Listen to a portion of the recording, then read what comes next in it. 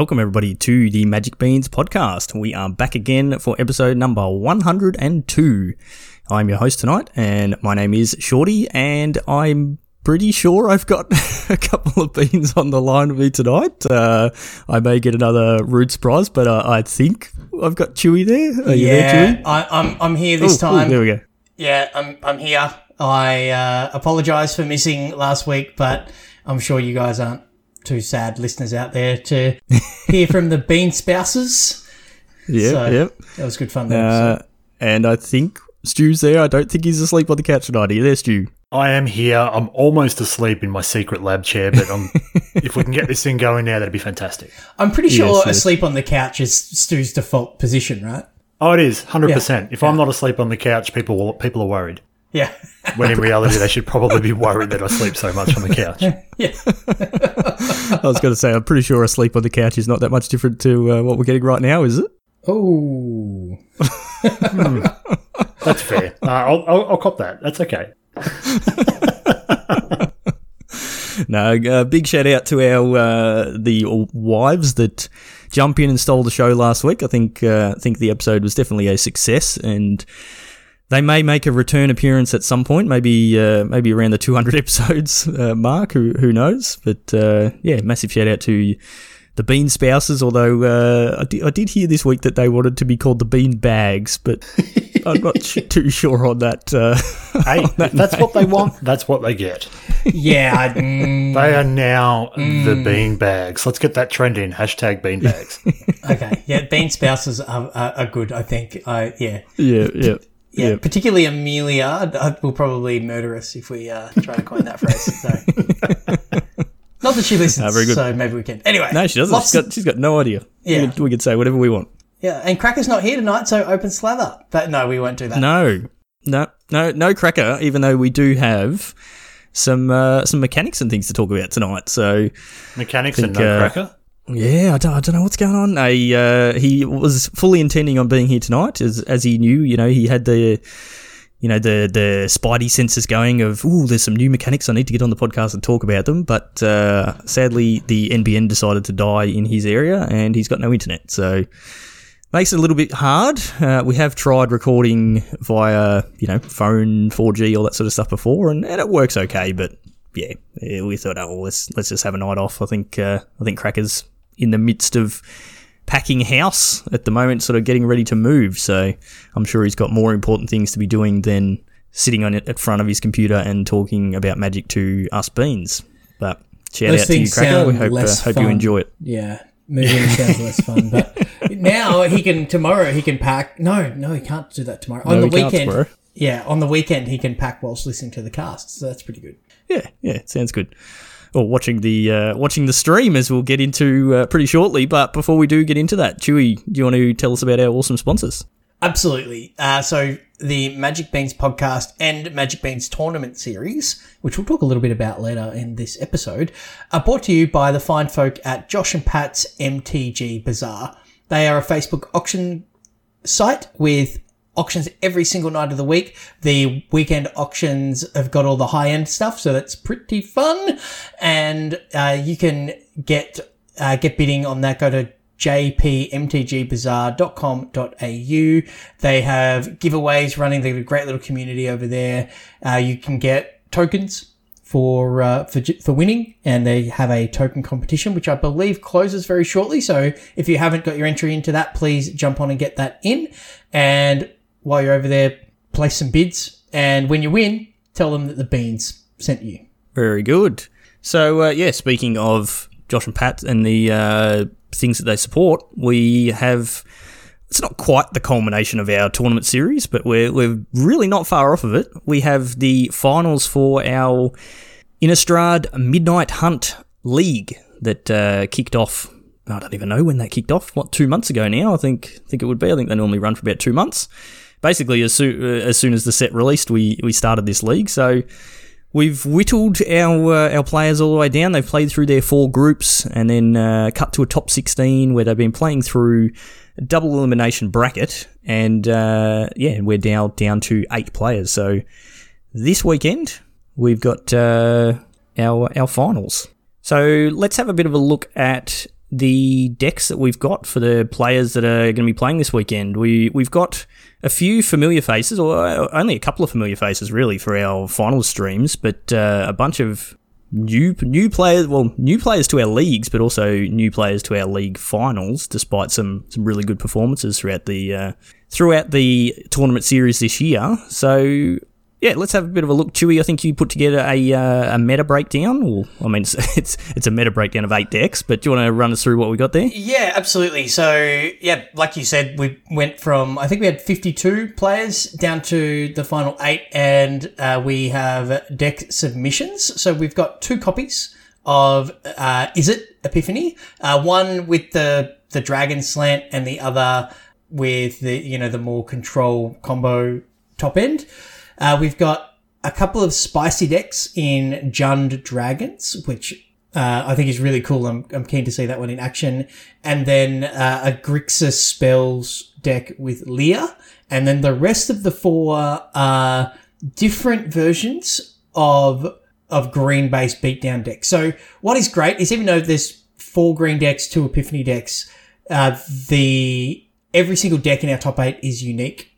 So that's amazing, and the competitors haven't colluded on this at all. This is just people. Somehow we get this like pretty much every single time for our finals. Yeah, it's great. We end up with 6 to 8 unique lists. It's crazy, and it makes coverage interesting and makes our job a lot easier as well. So the green decks, we've got 1 mono green, a green white mid range, a Teamer beatdown, and a Simic beatdown, but all playing the usual green cards that we've come to expect with, a Seeker's Chariot, Catmobile, Cadillac, whatever you want to call it. There's a lot of that running around. It's the most represented card.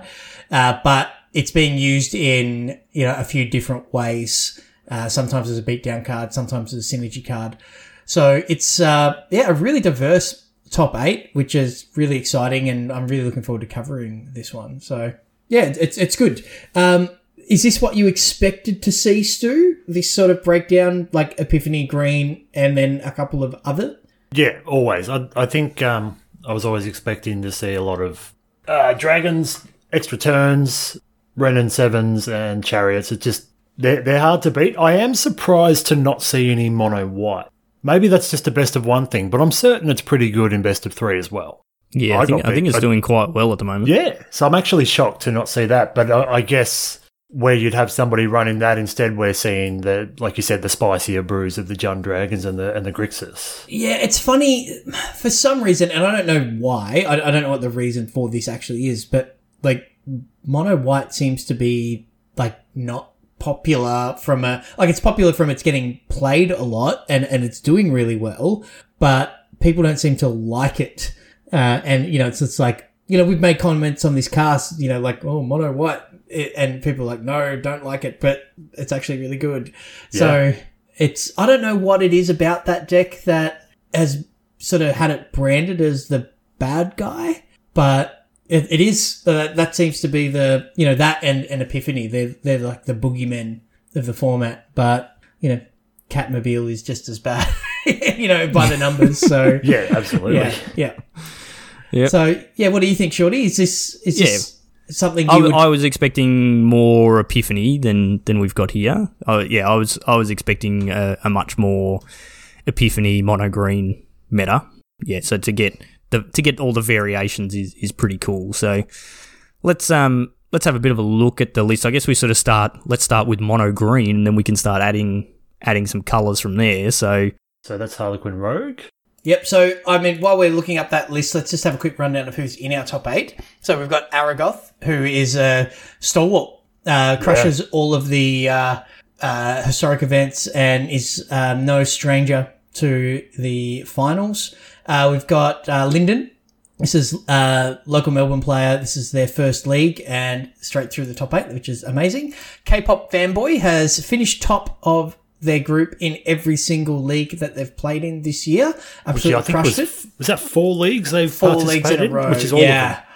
But hasn't actually broken through to finals until now. So that's, broken breaking through, which was great. The Sweet Man's been around for a little while, and this is their first top 8. Masonitas has been part of the Beans community for a really, really long time and has made final 16 a few times, but not top 8. Up at 6, again, first final, one of our international competitors. Harlequin Rogue, first Beans League into the top 8, and Karrakin, also first league. So, all of the, this is just, there's players here that have been around a little while and accumulated points for the Envy. And then there's the opportunity for someone to just come in their first league and spike a seat at that Envy table. So, which is awesome. That's what I pretty love cool. about it. Yeah, that's that wild card sort of feeling, isn't it?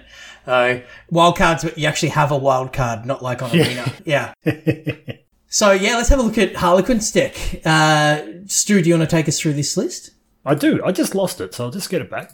So it's a. He's a plumber, ladies and gentlemen, so using computers is difficult for him. Hey, settle down. I was born in... No, anyway. So it's a fairly...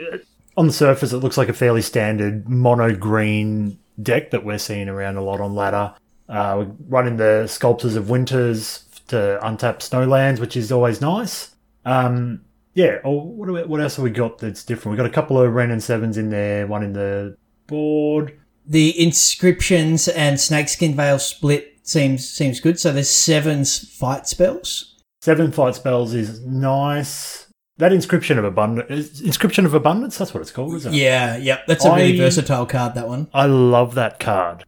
Yeah. And it feels like it needed all those super high-powered sets that recently rotated to rotate for it to really shine, because that has saved me so many times. Yeah, it's really, really good. Shorty, have you played with or against this deck? Played against it a few times. I haven't played it myself.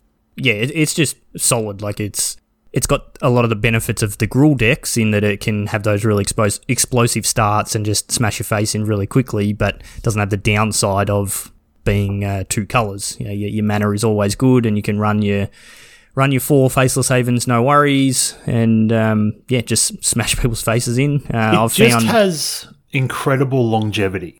And that was going to be the point that I was going to make here. So, sorry. No. Good segue. Yeah. So I was literally about to make the same point as well. Yeah. Okay. Yeah, well, great I lines. could feel it coming. Yeah. Like Werewolf Pack Leader and Ranger class just draws a lot of cards. You've got threats in your lands with Faceless Haven and Lair of the Hydra. There's Planeswalkers. Old Growth Troll can come back. Like, there's so many things in this deck that just, the traditional linear aggro deck's weakness is running out of gas, and this deck just doesn't have that problem, and that's why it's good. That's why it's been around for so long. Mono Green is the only deck I'm playing at the moment because I don't have any wild cards. I played it through the entirety of our last league and played on ladder, and I don't think... whilst I've probably got a 50-50 split in win-loss, there has not been a game I didn't feel like I could win. Yeah. Or at least nothing that springs to mind. It's just in it always. Yeah, and maybe it is that classic, that Jund style 50-50 deck in the format where, if you play well and, draw well, then, you'll get the results. So I like the extra mana ramp in this version. It gets that velocity with Sculptor and the Florahedrons to just get up to you. How many blowouts do you think we're going to get with that one main deck, Snakeskin Veil? I reckon this might be a tactical thing, open deck lists. Just adding in one and just keeping that one green up, is a bit of mind game. So I mean, it's like Arena does betray you a little bit sometimes. Yeah. Like, you need to, if you watch sort of the high level players playing. Yeah, like I know when they were doing like the Mythic Invitationals and things like that, they told the players that they weren't allowed to run full control mode, but to get around that, you could set stops. Yeah. But the problem with it, which is a thing that Magic Online does that's better than Arena, is on Magic Online you can set permanent stops. You can go, I always want to stop here, here, here, and here in my turn. On Arena you have to keep clicking it every turn, and watching those high level players playing, it's like every single turn it's like pass a turn, click stop, and then it's like keep going just to set it, because they know okay, if I've got a spell that I would normally be able to cast here, Arena will stop at this point, this point, this point, and it just forces your opponent to go, I have no idea whether they've got it or not. Exactly, yeah. That's way too much effort for me and probably for our Beans League level events, but you do get that signalling on Arena, so you might not be catching anyone out when you've got nothing. Anything else on the green deck? We've seen it for ages. It's pretty solid. So let's move on to let's add another colour to that. So let's go. We've got a couple of the like spicy ones. We've got green white, which is more like the landfall deck. Yeah, it's a lot more mid range, isn't it? Yeah. So we've got Loyal Warhounds, Prosperous Innkeepers, Tangle Florahedrons, Elite Spellbinders, Mammoths. Seen all those before. We've got Wrenn and Sevens, Seeker's Chariots. One of Scoot Swarm in the main deck. And 3 Storm the Festivals, but for the white, we're running, got Yasharn, 4 Yasharns in the main deck, so it helps with that ramp and the for the landfall. 4 Felidar Retreats, which has turned out to be quite a solid card. 4 Amiria's Call, and then a couple of the white creature lands as well, and then a bunch of white cards in the sideboard. So Elite Spellbinder in there as well. I'm not sure if you mentioned that for a bit of disruption and a flying threat. Yep. So. Yeah, what do you think about this deck? completely different deck to the one we just looked at. I mean, it's got a bunch of the same cards, but it's doing it differently. Yeah, it's doing a very very different style. Yeah, I think this deck is really good against the deck that we just looked at. Right? It could well be. Yeah. It's got no problem putting out blockers. No, that's right. So it's a bigger mid-range deck, which is where you want to be with the if you're expecting a lot of creature battles, so you just want to be bigger. And I think it's really well positioned for that. Just things like the tricks you can do with Felidar Retreat and Field of Ruin, and having Amiria's Call to use all of your mana at the top end to complement your mana ramp with Warhounds, Florahedrons, Innkeepers, Yasharns, and that like Yasharn crews Chariot really well. Obviously, Wrenn and Seven, that synergy, but. As good as it is against the creature decks, I'm worried about how this could ever beat an Epiphany deck. And I might be wrong, I've never played this deck, but it seems really, really tuned to beat one end of the metagame, but maybe leaving itself a bit exposed for the other. That's what I was just looking through it as well. I'm not sure how it would actually go against it. What sort of options do we have here to just go toe-to-toe with the Epiphany deck? It's probably not fast enough to get under the Epiphany decks. No, it's not. No, you're relying on grind for a long time, but you're also missing the Rangers class and the Werewolf Pack Leader to be drawing more cards. Like your lands are effectively spells once you've got your Felidar Retreats going, that sort of thing, and your Scoot Swarm can definitely get out of hand, but. Yeah, I don't like its chances against the Epiphany decks, but I do like its chances against the other green decks. So yeah, and talking to Karakin, getting things ready for the stream. This is the deck they played through the majority of the league, so they've had success with it, and they know how to pilot, and they probably have plans for matchups and such. But it does feel like it's a little bit at the mercy of the top of its deck. You have to try to draw the right pieces against the right matchup at the right time. And if that all comes together, then, you can't lose. But, if you stumble on that, then you start to, have to sweat a little more. So I guess we'll see how it breaks. I'm not sure who Karakin's first matchup is. We'd have to look that up. Yeah, but... All right. On to the next deck. So, continuing in the sort of green base. So we've got the green-blue, so the Simic, which looks a lot closer to the first mono green list we looked at. We've got Werewolf Pack Leaders and Mammoths, Blizzard Brawls, Ranger Class, Chariots, Wrenn and Seven, that sort of thing. A couple of Snakeskin Veils, a couple of Lotus Cobras and Outland Liberator, which Liberator is in the main. creature that you can sack to destroy an artifact or enchantment. And then the blue, we're splashing in the main. We've got blue for Decisive Denial, 3 of those, and 1 Fading Hope. And then sideboard, we get a couple of Negates and a couple of Test of Talent. So to me, this seems like basically just a mono green deck, and it's kind of like what the Gruul deck was doing, where it's just splashing blue for a couple of counter spells to help fight the Epiphany matchup. Yeah.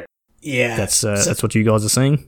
Yeah, definitely tuned to fight against the Elrond's Epiphany decks for sure. With Negates and Test of Talent sitting in the sideboard. Yeah.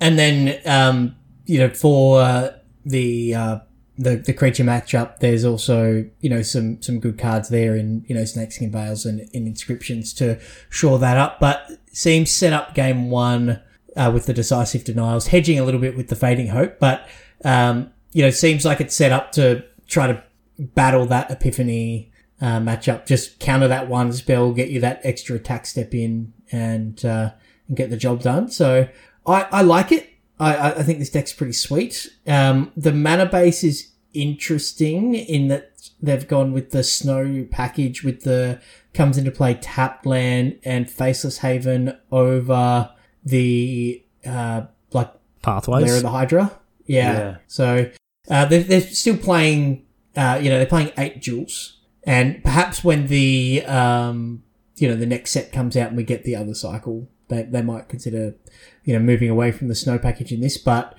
Faceless Haven's such a powerful card. It is worth playing in that sense. So yeah, I think this deck is really well set up to beat the Epiphany decks, just like the previous deck was set up to beat the green decks. This one is using a lot of the same cards but targeting the other end of the metagame with a couple of hedges in the Liberators and Fading Hopes to take out opposing chariots or bounce opposing pack leaders or whatever. So yeah, it's I like this deck a lot actually. I think it's pretty cool, and this is a deck that I could see myself playing on ladder and grinding out some W's. I think.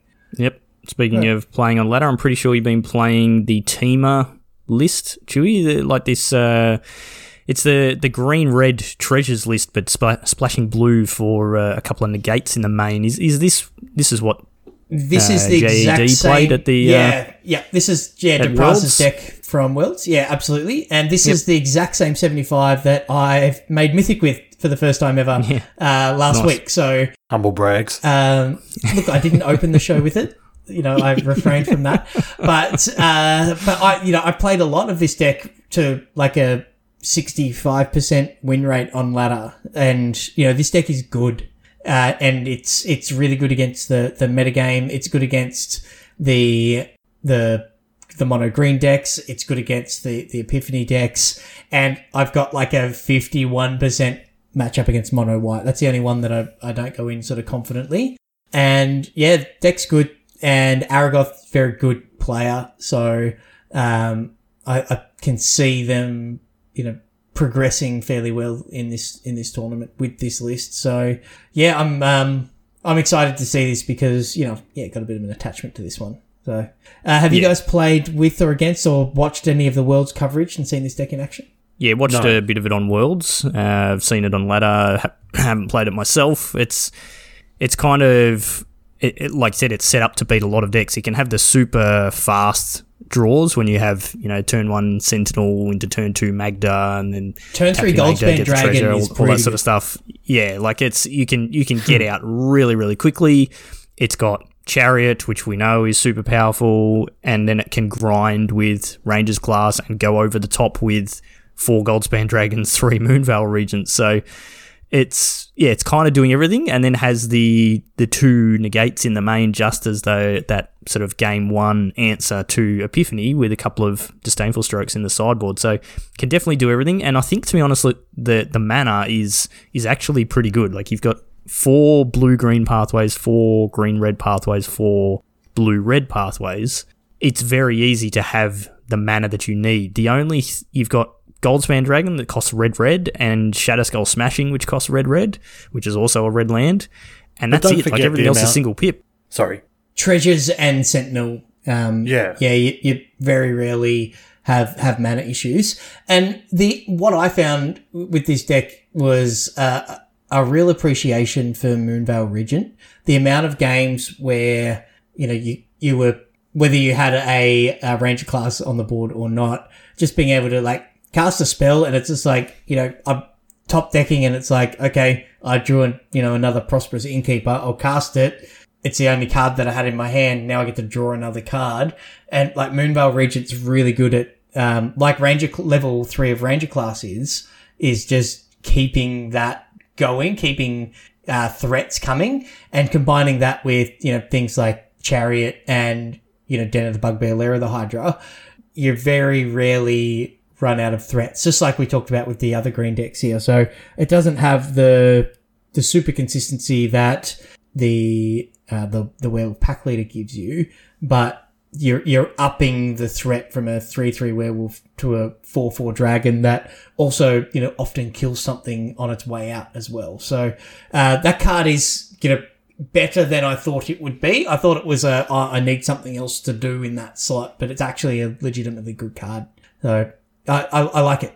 So I like this deck a lot, and I think Aragoth is going to go deep with it. All right. And the next deck is the Sweet Man, who's playing basically pretty much the same deck, or very similar to, but is swapping the blue for black, which I think we saw a bit of at Worlds as well, maybe one or two.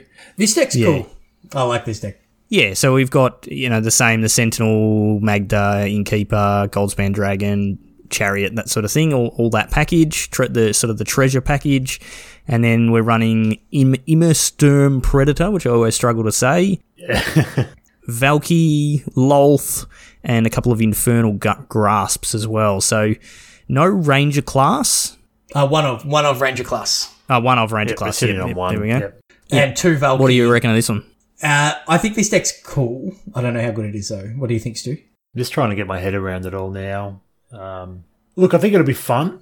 It'll be interesting to see some of the different reactions, get an early Valky and that sort of thing. We're obviously running a bit more, or actually running some removal in the sideboard and a single Meat Hook Massacre, which is always handy when your opponent's got a army of little wolves or something like that. But as far as how well it's positioned, I don't know. I mean, again, you're running your Goldspans and all those sort of things, and so, you're going to get the beats down a bit. But how does it go against those turn-based decks? Yeah, and look, it can just be explosive and get a turn 3 Goldspan Dragon. Yes. And, it can just curve out and just go, turn 2 Innkeeper, turn 4 Chariot, then you play Stormseeker and then give your Chariot haste on turn 4 and all of those good things that let you, absolutely just beat down the Epiphany decks before they get a chance to go off.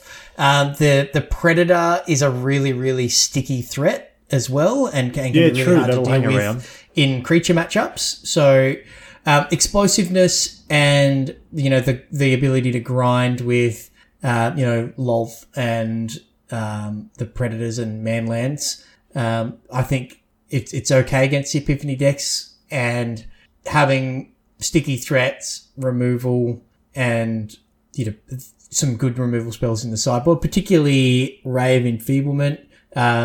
Is it Ariane, the X4 human that the mono white deck plays? A way to kill that for 1 mana is great. Not that we've got any of those in the top 8, but this just feels like Jund, where it's just 50-50 against absolutely everything.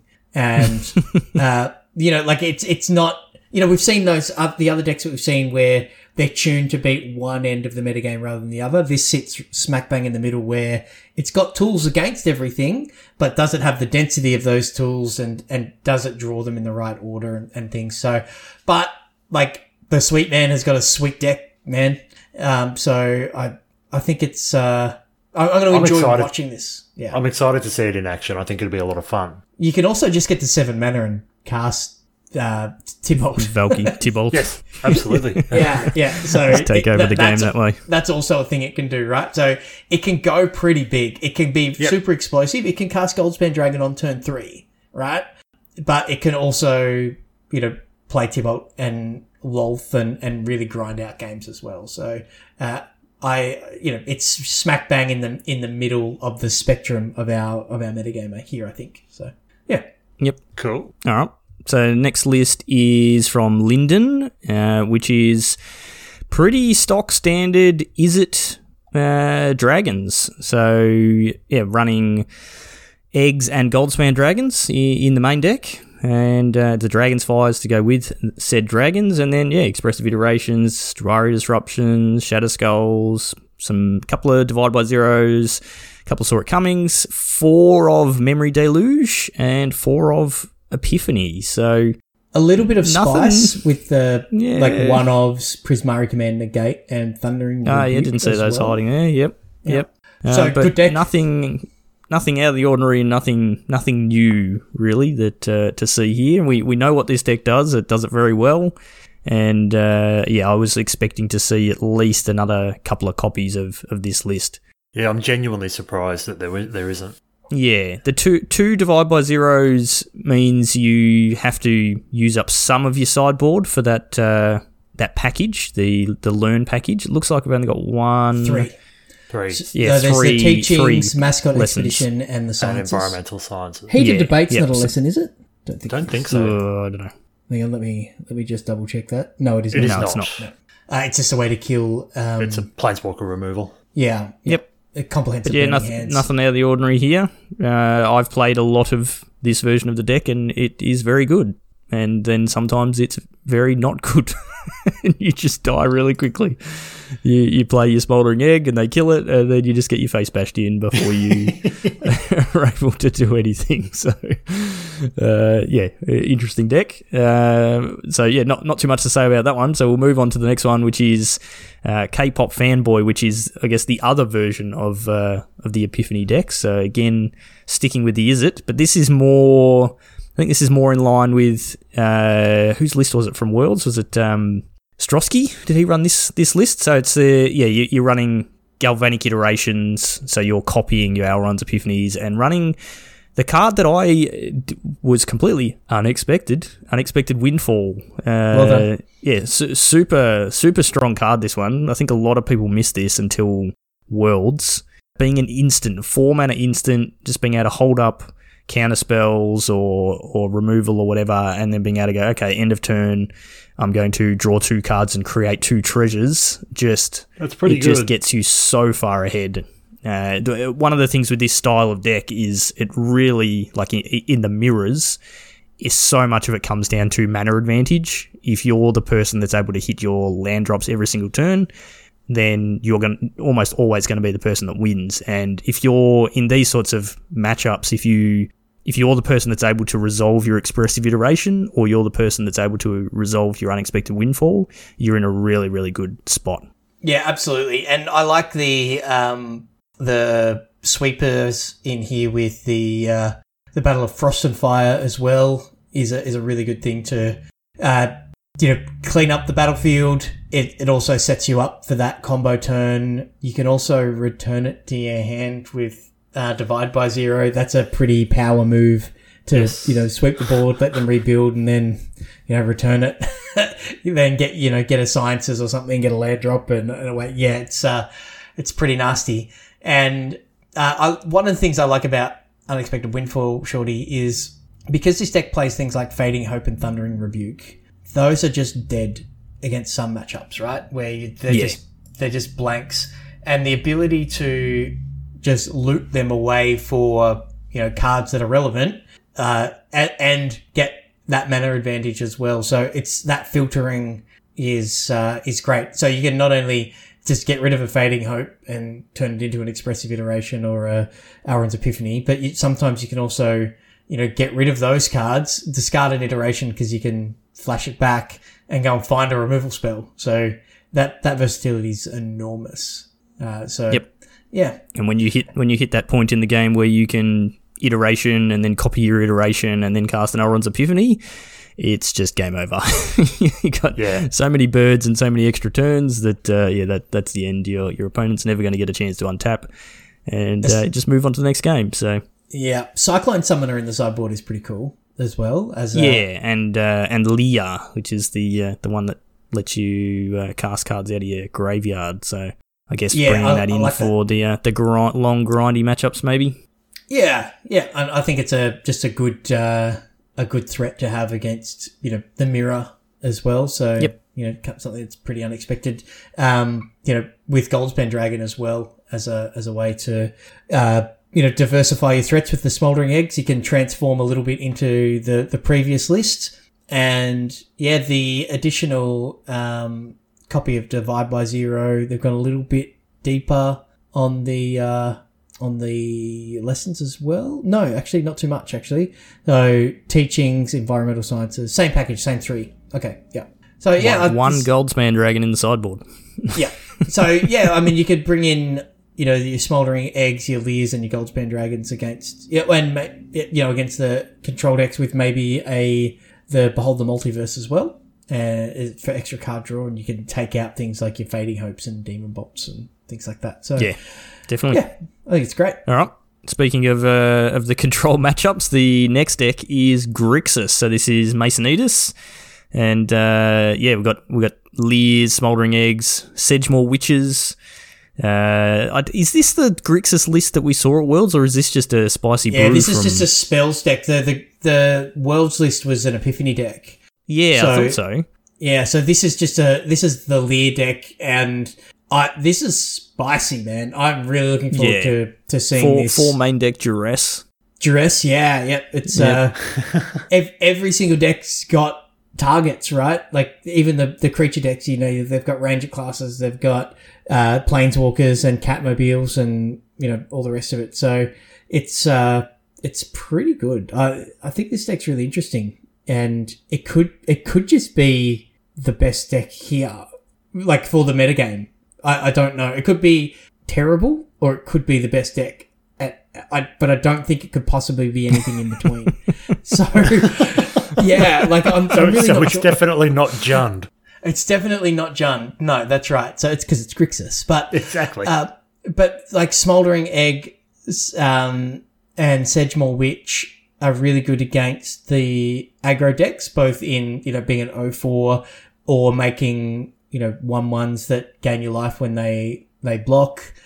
You've got the value that is Leer and 0 graveyard hate in any deck or sideboard that I could really see. So yeah, having 3 copies of Leer to let you get a close out the game really, and yeah, Sedgemoor Witch and the Smouldering Egg. Not only are they great against aggro, they're great against control. They're just really versatile, and then just basically all the best spells in your colors. Expressive Iteration, Divide by Zero with, a whole bunch of lessons in the board.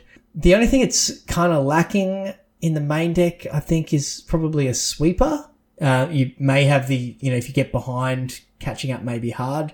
Yeah. And yeah, just only sort of Cinderclasm in the sideboard. So wants to trade 1-for-1 with things, which against the green decks may be an issue. There's a chance that they can just outvalue you, but Leer kind of lets you catch up pretty well on that. So yeah, really interesting deck. I'm really looking forward to seeing this one in action. Yeah, should be cool. All right, so yeah, this event is on this weekend. So we've got our finals stream kicking off at 10 a.m. Melbourne time. That's AEDT. Australian Eastern Daylight Time. So, make sure you tune in from 10 a.m. We'll be covering all the action from the top 8 double elimination bracket, and we'll be figuring out who the last person is to get the invite to the Invitational, which is on in 3 weeks, 27th of November. So we're not far away from that, and got to say, I was working out the prizes this week, talking to Pat and seeing who else had donated things and whatever, sorting out prizes. And last year, the Invy was like a bit over $1,500 in cash and prizes, which is pretty sweet. This year, we're up over $2,500, probably closer to $3,000. So that's pretty epic. That's amazing, and Josh and Pat's, that support is incredible. But also, people that have donated some stuff. And, if you subscribe to us on Twitch, that the money goes straight back into those prizes for our leagues and other events. So, we're not, driving fancy new cars or anything because of all of the things we're doing here. But it's got nothing to do with this. No, not at all. We pump absolutely every dollar back into this, and and this is just shows the growth And, we've seen our leagues sort of do really, really well this year, and a lot of new faces, and it's amazing to see. And next year's going to be bigger and better. So, but yeah, Envy in a few weeks, it's going to be massive. It's going to be a big stream, and we will be hopefully doing it on site together as a group. Yeah, right? that'll be the plan. We could technically do that this weekend, but timing wise, it didn't work out very good. So we're actually still doing it remotely. But yeah, should still be good. We're all set up for that anyway, so we'll be fine. And I've still got the remainder of a box of collector's boosters to give out on stream as well. So not only are these people playing for some good prizes in this league and then that invite into the Invitational, there's also a bunch of giveaways for all you awesome people out there that are going to come and watch us. So make sure you come and join us for that 10 o'clock this Saturday, the 6th of November. All right. Awesome. One thing quickly to mention before we sort of move on to the next topic, there was this weekend the first sort of major paper tournament that was held. We had the SCG Con, and this is sort of the first big in-person paper event that we're seeing really for the last 18 months or nearly 2 years. So it was really cool to see on Twitter, people posting their photos and all that sort of stuff, and got taken down by Corey Baumeister. So very well-known player, and just going to show that good players are going to perform really well even when they haven't played for ages. So congrats to him. But there was a bunch of side events and little events and things like that going on. But while they were doing that, there was the SCG Invitational, which I think was the continuation from a year and a half ago. I think they kept everyone's points and that sort of thing. And it was a split format. We had some modern and some standard, with the top 8 being standard as well. So the metagame looked very different to our top 8. We've got a whole bunch of, the entire top 8 is all blue-red decks with, I do lie. They're all blue decks. All blue decks, yes. There's one Grixis, and there's 2 Dimir, and the rest is Izzet Epiphany. So very different top 8 to what we're seeing in ours. I'd much rather be doing the coverage on ours than theirs. Yes, just definitely. Quietly. Yeah. Brad Nelson, being Corey Baumeister's brother, also with the top 8 as well. So certainly a Corey good got the bragging rights there, on. though, for that day. So that's yep. I agree. I think coverage on our event will be much better, much better for us as commentators. So you could stop that sentence halfway through, shorty. The coverage on our event's just better than everyone else. I mean, that's true. Yeah, exactly. Yep. But it'll be interesting to see. We've got the Channel Fireball Vegas coming up, and we're going to start seeing more in-person events, and that's when we really start to see an actual meta game develop, and that's where we'll see, is it all just Epiphany decks everywhere, and Wizards needs to do something about it, but we'll have to see. Is it all Epiphany? I see what you did there. I did notice that as I was halfway through saying it. Yeah. There was also Modern being played, and the decks that the top 8 players had in Modern, we had a Grixis Death Shadow, an Orzhov Hammer, 2 Azorius Controls, Jund midrange, Jeskai midrange, and a Grixis midrange as well. I guess the big thing I want to point out just from those lists is 1, 2, 3, 4, 5, 6, 7 of those top 8 lists are decks running companions, which, yes. I mean, we haven't spoken a ton about Modern for a while, and hopefully we'll get back into that soon, but clearly companions are just the thing to be doing in Modern these days. Lurrus is a powerful thing, right? Yeah, any small deck, which most decks in Modern are wanting to keep their average mana value down as low as they possibly can, you're just going to run Lurrus because it works really well. And then you have Azorius control decks playing Kahira just because it's just free. Yep.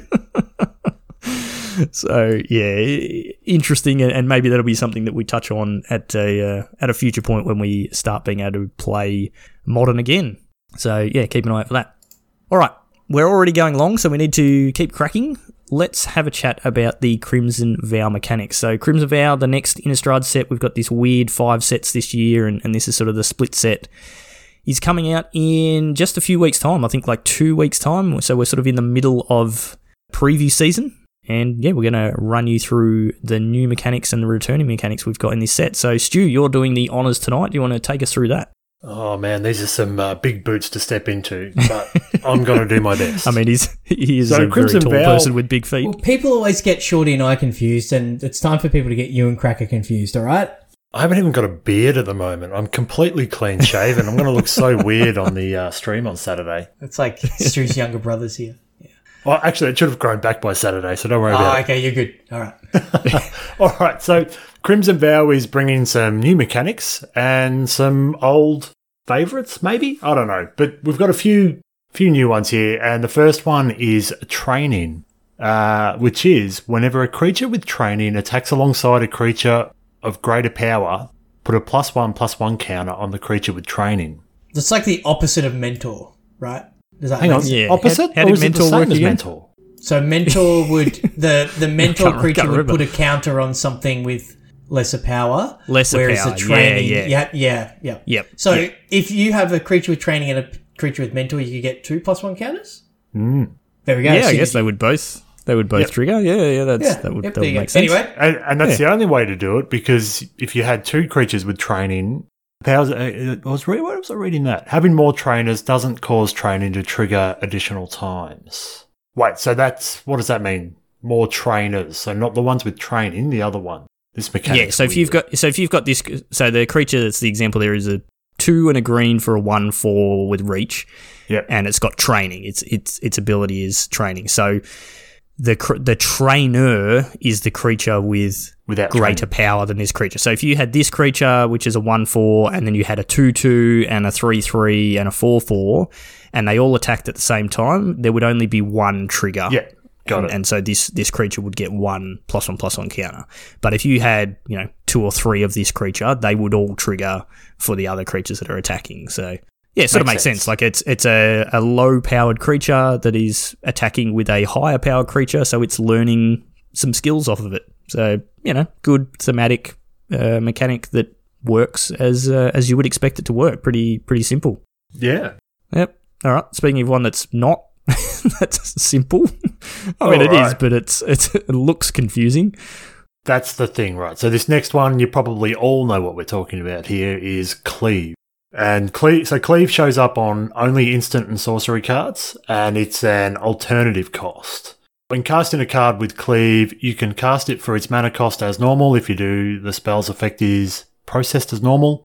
Every single word of its rules text is followed just like you'd expect. So if you decide that you're going to pay the Cleave cost, in the text we have brackets with words inside them. If you pay the Cleave cost, strike through those words with the brackets in them, they will no longer apply. So in the example here, we have Dig Up, which is 1 green, and it is search your library for a, in brackets, basic land card, in brackets, reveal it, put it into your hand, then shuffle. But for its Cleave cost of 1, 2 black, and a green, you can search your library for a card, put it into your hand, then shuffle.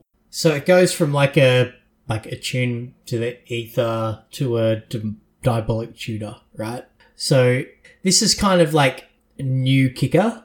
Mechanically, I think like rules wise and interaction wise, it's probably cleaner and easier than kicker. But on a card templating perspective, it's more complicated. So yeah, it's winning in one area and jarring. losing in the It's really jarring. Well, we've never seen closed Yeah, it brackets on things before, so Yeah, so these are the square brackets, and it just looks weird. It's like, did you forget to take that part off the card before you printed it, or what? It's it's exactly like you said, Chewie. It's kicker, effectively kicker. It's also effectively the same as just a split card or a like a creature with an adventure side or something like that. It's just 2 spells on the one card with 2 different mana costs. Yeah, it's that versatility, that do right? 2 different things. They've just tried to get like super fancy by having it all in the one sentence and then just taking parts out of it. Well, actually, you're right. So this example that they've got on the on the Wizards website of Dig Up isn't that just like Traverse the Ulvenwald? But Yeah, pretty much. for a more expensive cost. So you can go and get a land if you need it in the early turns. But then cards like this, a terrible outside. Flower, Flourish. You very rarely cast the land side of it in the later game. The split card side of it, and then Traverse the Elven World, you would go and get another Death Shadow or whatever you were doing with it once you had Delirium. Where this is just whatever the new thematic version of this is. Art's kind of cool. I like it. Vampires to get stuff up. Will look good in foil, but yeah, it's kind of nothing new. It's just a new twist. Yeah. It's just different templating. Yeah. And I don't hate it. It's going to take a little bit of getting used to the square brackets. That's all. Just looks odd. Yeah, it's a minor issue, but it's front and center on the card, and as Shorty said, it's really jarring. Yeah. Yeah. It's no different to casting a modal double face card. Like you go to cast the spell and you say, I'm casting this side, or I'm casting the side where we ignore the text that's in those brackets. So yeah, and I guess it is nothing new. It's just different. Yeah, and we're probably feeling the same way as when people saw like Fire Ice or Assault Battery for the first time. Yeah, those split cards. Yeah, they'd be like, what's sideways going on? Cards, and you're like, and you're drafting, and you see somebody's head turned to the side as they're going to pick their cards. The same in Kaladesh with the Aftermath cards. It's like the top half was vertical, and then the bottom half was, and you had to, it's like, why are you turning your head slightly sideways? You've got that split card in your head. Exactly. So, the joys of in-person drafting. But this is fine. This is a fine mechanic. I think we're going to see some good cards, and I like the versatility. If you play best of one, versatility in your cards is good. And then if you are playing those sort of mid-rangey decks, then again, versatility. Versatility is good. The end, it's good. Yeah. Full stop. Yep. All right. What's the next thing, Stu? So the next thing isn't necessarily. I nearly said, what's the next thing, Cracker? Oi, hey. Good joke, Chewy. Good joke. So the next thing isn't necessarily a mechanic, but we're getting blood tokens, which are a new predefined token, and they are colorless artifact tokens with pay 1 and tap, discard a card, sacrifice this artifact, and draw a card. Okay. We all like drawing cards, don't we? Yeah, so this is like Rummage, right, where it's discard then draw, so it's not quite looting. Yeah, and it also costs 1 mana. Yeah, it costs a mana to do that. Like Clues, straight draw a card, but it costs you 2. These are okay. This feels like the limited mechanic where you can loot away extra lands or rummage away extra lands. Yeah, although there is a fair bit in this set that triggers off of when you sacrifice blood tokens. So it's a bunch of vampires, like as the example card that is here is a vampire. And when it enters the battlefield, you create a blood token, and it's got whenever you sacrifice a blood token, you gain 1 life. And I've seen other cards that also trigger similarly. When you sack a blood token, it does certain things. So it's not just the ability on the blood token. It's kind of similar to what we saw with foods. I don't think we have it as much with treasure, but food we had it a lot where, you could use the food token as the food, but then you could sack it and pay 2, sack it, gain 3 life. But there was also other creatures, like Gilded Goose that let you use the food to turn it into mana. You could turn the food into a 3/3 elk, things like that. Yeah. Yes. Yeah, there was the wolf that you could sack a food to make it indestructible, that sort of thing. So I'm tipping we're going to see a fair bit of other uses for the blood tokens. That's not just the text that's written on the blood token is sort of the fail case of, okay, if you've got nothing else to do, then you can pay 1, discard a card, sack it, and draw a card. But there's probably going to be other things to do with it. So, yeah, it'd be interesting to see what they do. And I think that this is definitely going to be a draft archetype, and if it makes its way into Constructed, cool. If there's some sort of vampire tribal deck that is going to take advantage of these and could maybe something to have, take advantage of having multiples of these in play or use multiples of them outside of just discarding and drawing a fresh card, then I think that'd be a cool thing to add into Standard. I like it. What's the vampire equivalent of putting a cat in an oven? Because that's we all thought that food was just a limited mechanic as well, and then turned out it spawned whole archetypes, and we were forever putting cats in ovens. You'd hope that they'd learn from those mistakes, but we'll see. We'll see how we go. All right, Stu, what else have we got? All right, so following on from this, I think everyone would have expected that Daybound and Nightbound will be returning, so we probably won't cover anything further on that. Nothing to talk about that. And Disturb is back as well after Midnight Hunt, which I quite like, being able to cast creatures from graveyards and returning them to the battlefield in some form or another. These are different, though, this time, right? They come back as enchantments. They come back as enchantments, that's correct. So... This like the example we have is Drogskull Infantry. He's just a 2/2 Spirit Soldier for 1 and a white. With Disturb 3 and a white, you may cast this card from your graveyard, transformed, and it transforms into an enchantment aura. Enchant creature, enchanted creature gets +2/+2. And if Drogskull Armament, that's what the card's called on this side, the back half, would be put into a graveyard from anywhere, exile it instead. So, yeah. Yep. They're good. I like being able to get that bit of value. Oh, you killed my thing. I bring it back. Yep. Yeah, it's a 2-for-1. It's great.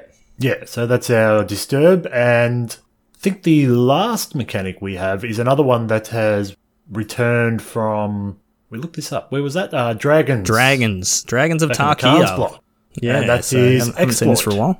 Yep. Which is Exploit. The ability is when this creature enters the battlefield, you may sacrifice a creature. So there's a whole heap of creatures that are coming in this that do exactly that. I like that they can make use of the zombie tokens that we get lying around, because we do have all of those from the previous set. Decayed zombies. Yeah, exactly. Yeah, So you just have random creature tokens hanging around, and again, this is like modal cards. You can cast this creature, and it's just the creature. You don't have to sacrifice a creature. It's a you may, but if you've got that spare token or whatever lying around, then sacrifice it and get some sort of ability. So, and obviously, there's always going to be some sort of sacrificing synergies and creature dying synergies. So I think it's cool.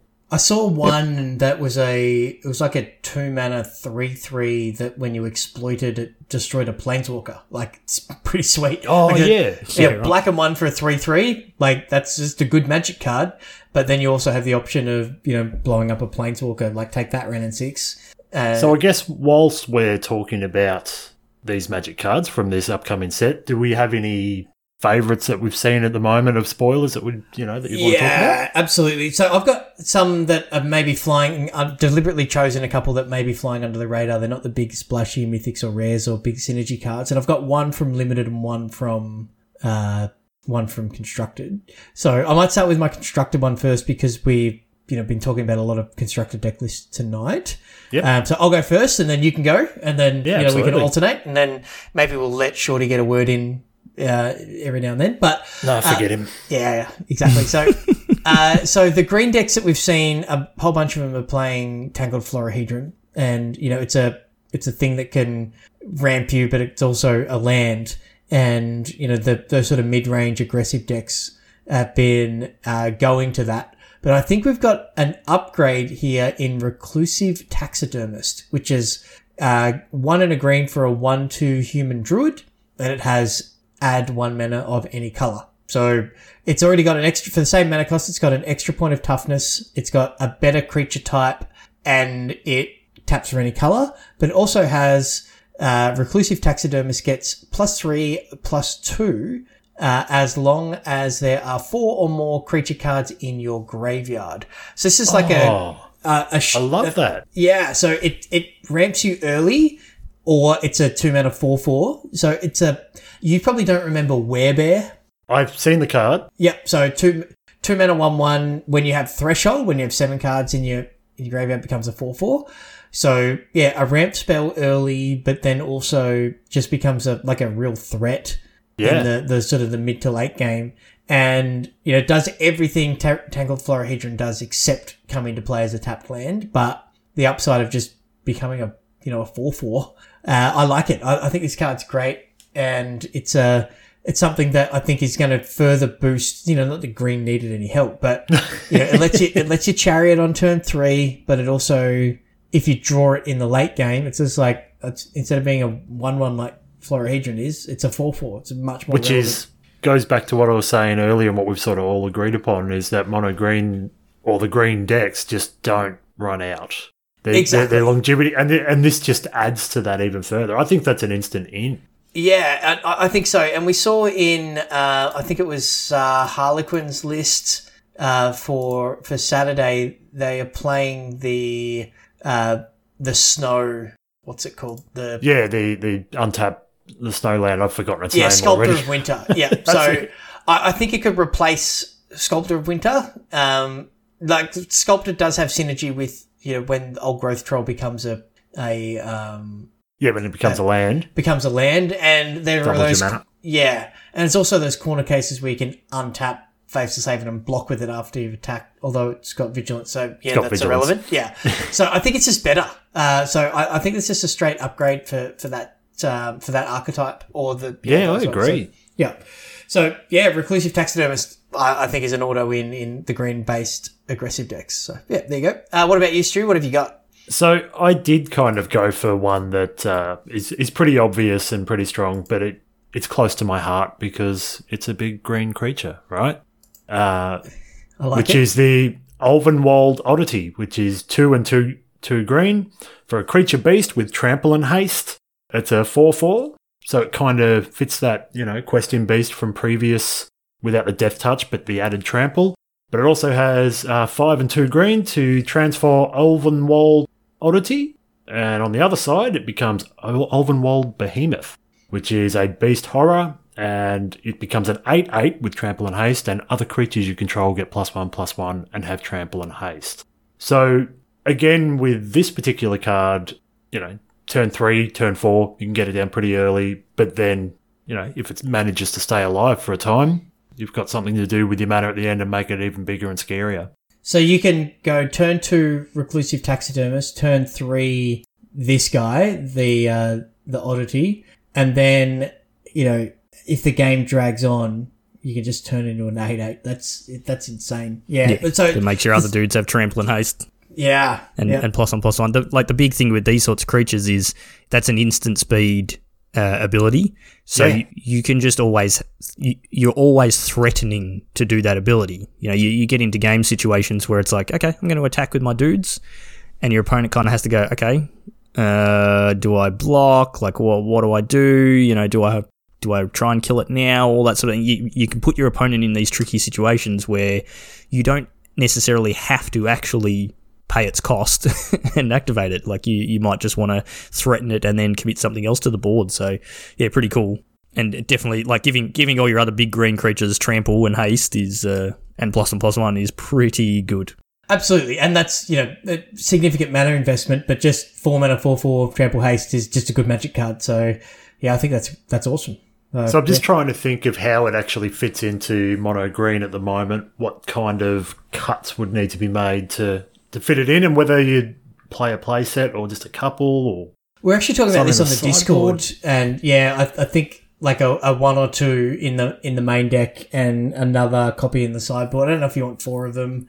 With the current metagame, obviously things will shake up a little bit with the release of the new set, but if you just added this into standard as it is right now, I don't think it's not replacing a Seeker's Chariot, right? So no, that's right, absolutely not. And look, but it's running alongside it.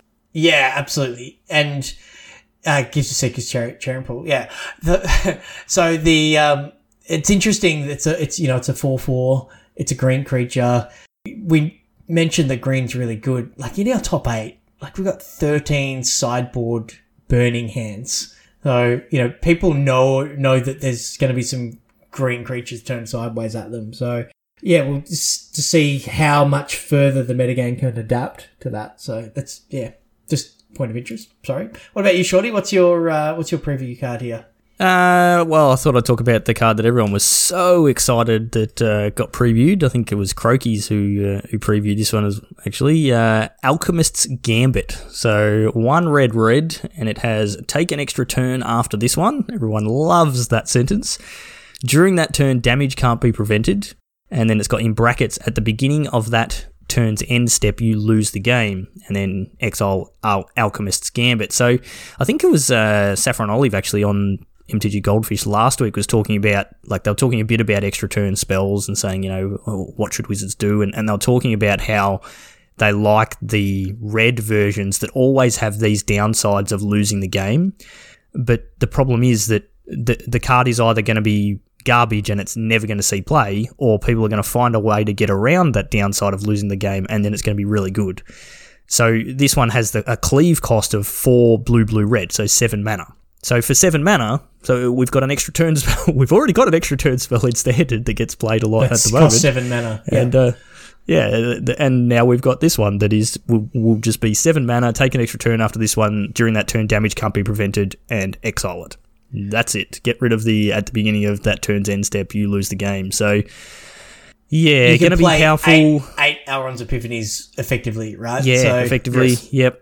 We saw, I don't think we've got it on our list, but there's a 4 mana creature that you can play. It's got flash. I think it's like a 4/4 flash flying, something like that, but it's got exploit, and when you exploit a creature, you can counter a activated or triggered ability, something along those lines. So, you can play this, and then in your extra turn, when that trigger comes up, you can counter it and not lose the game, and things along those lines. So, just it's like you could have just left this spell at 1 red and just have all the text on there at the beginning of your turn's end step, lose the game, and it probably would still see play.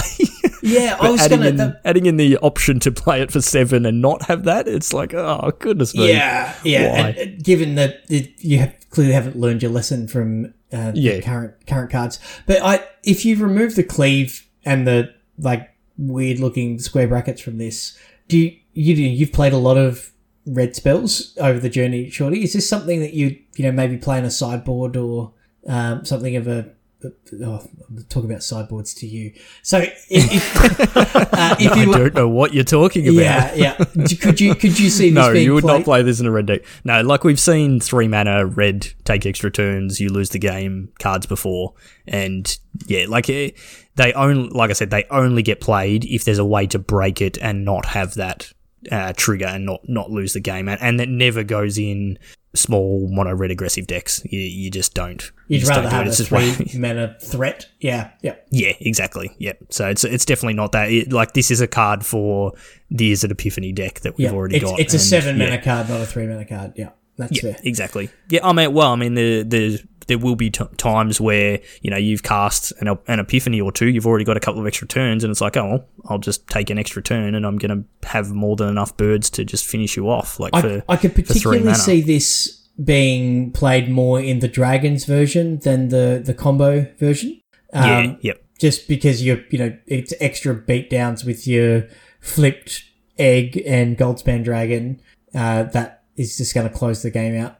And that's what you want. But yeah, it's a bit tricky to play that with the combo version, I think. But, they do that as it is. See how it goes. Right, but disappointed. What's your next one?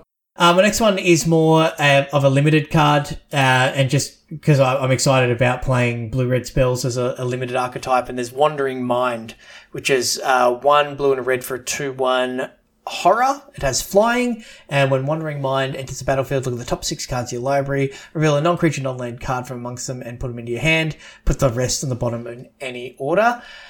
So I just like this as one of those classic signpost uncommons. And it just looks like, blue-red spells is going to be supported in the limited Build format. around me. Yeah, I'm all about it. So I like it. So, and, it's kind of cool art in a way that's weird. But yeah, it reminds me of the Tyrannid Spore Mines. There you go. I'm done. Yes, Wandering Mind. I'll pick this in limited. I'm excited to draft this set. Yep. What have you got there? You got another one? Yeah, my last one for tonight is Archghoul of Thraben. So this is more of I don't think it's been as widely sort of talked about as some of the others, but it costs 2 and a black. It's a zombie cleric. And a 3/2, whenever Archghoul of Thraben or another zombie you control dies, look at the top card of your library. If it's a zombie card, you may reveal it and put it into your hand. If you don't put the card into your hand, you may put it into your graveyard. It's a little bit confusing trying to read that. But I really want blue-black zombies or something with zombies to happen in Standard. And I feel like this set is bringing a lot of support for that, coupled with the zombie stuff from Midnight Hunt, which there was a lot of the decayed zombies. The thing I like about this card is it's just whenever this Archghoul or another zombie you control dies, you get to look at the top card of your library. It doesn't say non-token, right? So, because a lot of the other zombie cards in this set that refer to when a zombie dies, it's always a non-token. So, I don't know. I hope we see this thing do something in Standard, or, the zombie archetype come out to play. Yeah, that'd be cool. Yep. Shorty. We'll see what happens. All right, last card. So, Circle of Confinement. This is 1 and a white for an enchantment.